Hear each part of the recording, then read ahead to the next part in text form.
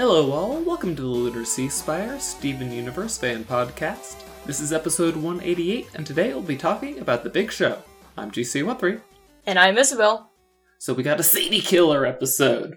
Ooh, yep.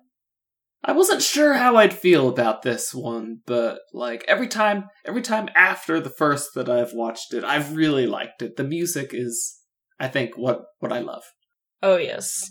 And speaking of the music, I really hope, when they release the Volume 2 soundtrack, these songs better be on there. Just saying. Oh, they will be. They put almost everything. I mean, I think there were 3 big songs that they left off of the soundtrack, one of which was the Little Butler theme song. Yes. But they included basically everything else. Mm-hmm. I mean, what I'm hoping for is that they just make a whole Sadie Killer and the Suspects album, and they can release that. Ooh, that would be cool.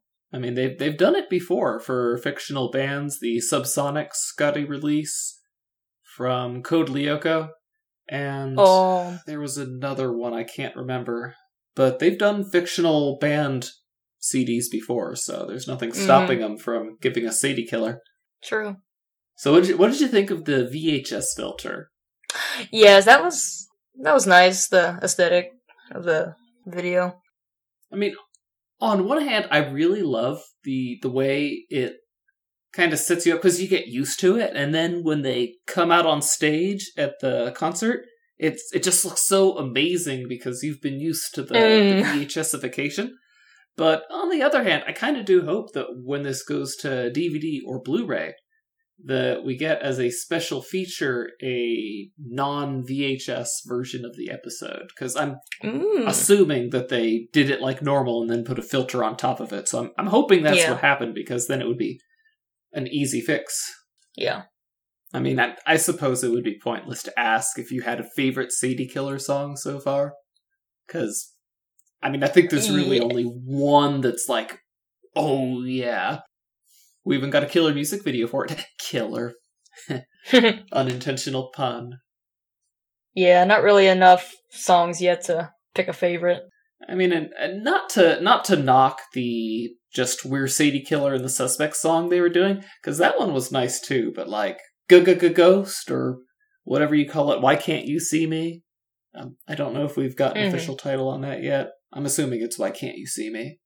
So it was nice that Greg is the manager of the band. I mean, he has experience, being in a band, I guess.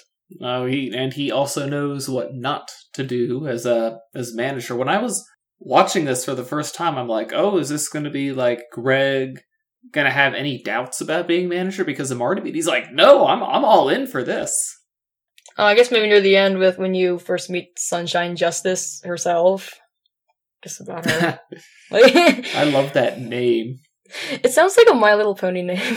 Yes, that is exactly what I was thinking. It sounds like a name that I would expect to buy, My Little Pony figurine. Sunshine Justice. She runs the local concert hall. Yeah. Have a little amplifier as an accessory. Yeah, I think it'd fit. I mean, to be fair, we've never seen Sunshine Justice and Barb together in the same place. So you're saying they could be the same person? Theoretically, I mean, we've seen Mystery Girl and Sunshine Justice together in the same place, so, Mystery Girl is out as a Sunshine Justice candidate, but you never know. I know she's not actually Barb, but, I mean, it was enough to fool Sadie. Yeah. But then, this was the episode arc for Sadie, learning that, because they go out of their way to show that every single time Barb comes a little bit too close and Sadie tells her to back off, she backs off. So it wouldn't have made sense for Barb to sneak to the concert. I mean, maybe she would have wanted to hear her daughter play, but also didn't want to mess her up, maybe. Perhaps. But she's going to be getting a VIP treatment at the Beach City concert, so that's all good. Mm-hmm. I like how they have the smoke machine and the laser as they are kowtowing to neither almighty tallest purple nor red. They're threading the needle between the two tallest. Wait, how so? It's from the first episode of Invader Zim where they're arguing over which the crowd likes more. Oh, right. Okay. I mean, they used all the colors in the lasers, didn't they? I only remember red lasers in Invader Zim. Oh, and then I yeah, this episode. Okay, for this episode, I didn't even notice the lasers at all. For me, it was all Fog Machine all the time. So, which is weird because normally I'm an almighty tallest red guy, but I guess this puts me in Purple's camp this time. I feel so dirty.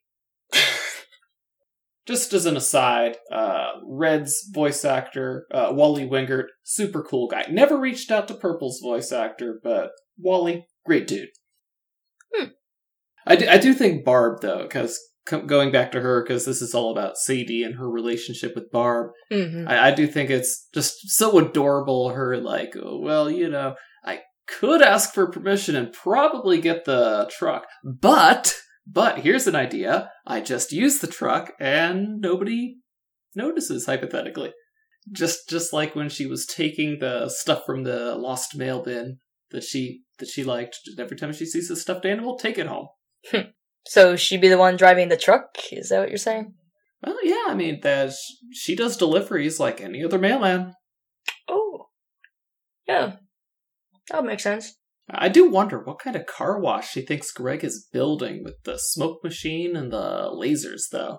I mean, I guess you never can tell how to get things clean nowadays. Technology just keeps getting better and better. Yeah, maybe laser cleaning. Yep, zap all of the dirt off. Mm-hmm. We'll get the boffins in R&D to look at that. Just there were people calling out the Back to the Future reference with the, "Hey Sunshine, you still booking people for your concert venue? Well, listen to this." Oh, I did not notice that, and I've seen all the movies. Yeah, I noticed that. I was only like, that seems an awful lot like Back to the Future. Then someone else says, "Oh yeah, did anyone catch the Back to the Future reference?" And I'm like, "Oh, was it really a direct reference?" And according to them, anyway, yeah, it was exactly like the scene. I'll have to take their word for it, because I'm not going to pop my Blu-ray back in, but she got back to him super quick, though. I mean, what I want to know is, how did they get off of the VHS onto a tube? Like, I mean, I know that there are ways you can do that. What I'm asking is, does Steven really have the necessary gear to do that? To go from VHS to MP4? You mean like it's the same video, but it's transferred online? Yeah. Oh. Yeah, because what he has is a strictly analog format, the VHS. And to get that off of the VHS onto a computer is no easy task. You need specialized equipment to do that. To read that and put it onto your computer. That's not just something anyone with a computer can do. He needs a specialized capture card for that. Oh, yeah. How did he do that? I mean, Greg is still a bajillionaire, so obviously he must have planned ahead. Okay. Either that or Steven was dual filming with the camcorder and the GoPro, but considering how Sunshine Justice was talking down the video quality, I'm assuming that he did a transfer somehow. It did amuse me, though, that they were acting like The Working Dead was a new track. Another hot track. It's like, it was your first track. Sadie came up with the song off the top of her head while you guys were jamming. Well, I mean, I guess it's the first time it's being released to the public. Yeah, I mean, I guess it is true. They have to finalize everything, but, like, it was... They produced the demo first. Yeah. Okay, I'll give you that one. That makes sense.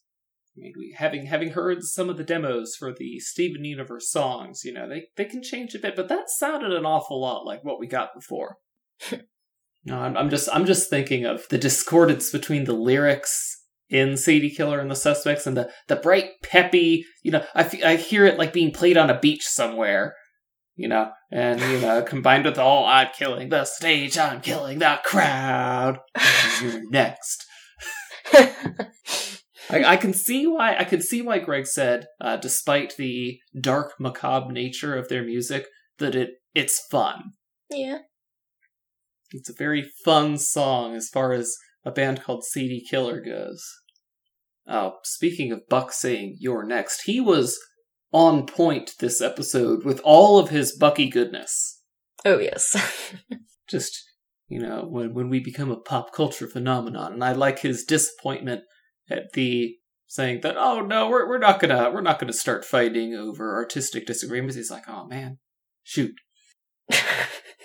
I love enthusiasm. And then, I gotta be honest, I don't know if he's joking or not when he says that his dad's ties were clip-ons. Probably not. I mean, I'm going to check the gallery right now from the Letters to Lars, because I'm not sure if we get to see Dewey with a tie or not. Hopefully they have no gallery yet.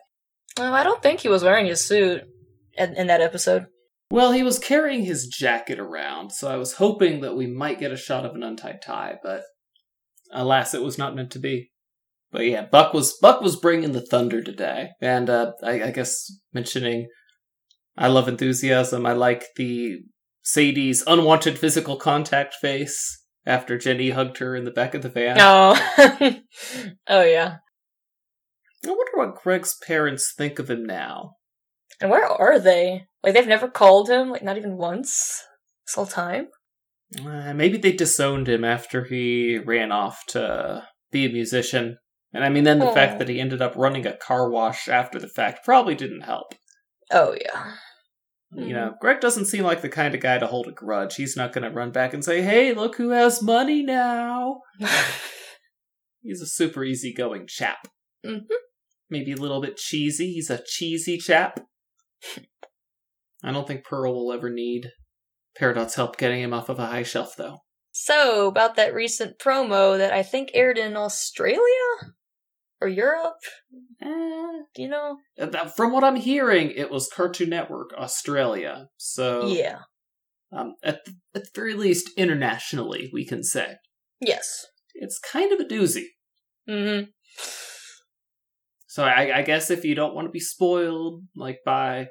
Yeah. Because this is going to include some stuff that's coming up on May 7th, that big old two-parter. So you can cover your ears and go la la la la la for a while, and until we're done talking about it. Although since this is audio, you'll just have to hope that you come back when we're done. Oh yes. So what are you excited about from that promo? I guess we're gonna find out about Pearl? Yes, that's what I'm seeing most people are excited about. Old school Pearl, or even some people talking like, oh, is this implying that she shattered Pink Diamond? But me, all I can think about is that we are finally seeing someone use that orb in the diamond base. Yes, that too.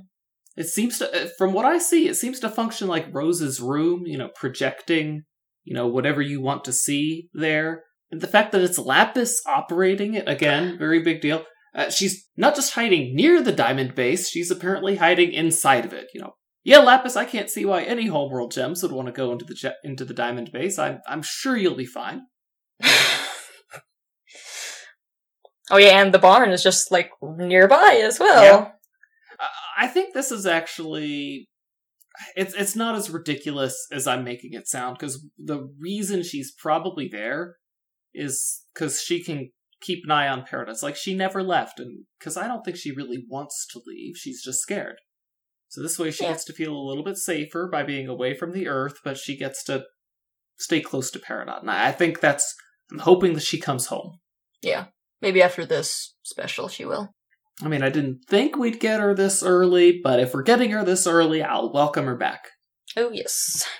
But I guess that's really neither here nor there. That's because we got 2 more weeks, and then we got the 2-parter in the 3rd week after. So, that'll be fun. I say that a lot, but it's a 2-parter. What more do you want? They apparently finally officially announced it. They treated it like some big thing that we didn't know about. So I guess maybe we weren't supposed to have been told about the 2-parter a few weeks ago? Don't know. Who knows? You never can tell with Cartoon Network. Yeah, they're just not really that consistent with stuff now. Yeah. So let's see here. Last thoughts about the big show. I liked it. Very musical. Fun songs. I hope they release a soundtrack for it. Mm-hmm. I have to ask, can you see Buck's outfit as being a witch's cat? Because I really thought it was a werewolf of some description. I was right there with Greg. I mean, it could look like either or. Because, the tail, the ears, the fur, yeah. I can see why you'd be confused. Yeah, after he says what it is, I can be like, okay, yeah, that looks like it could be a cat too.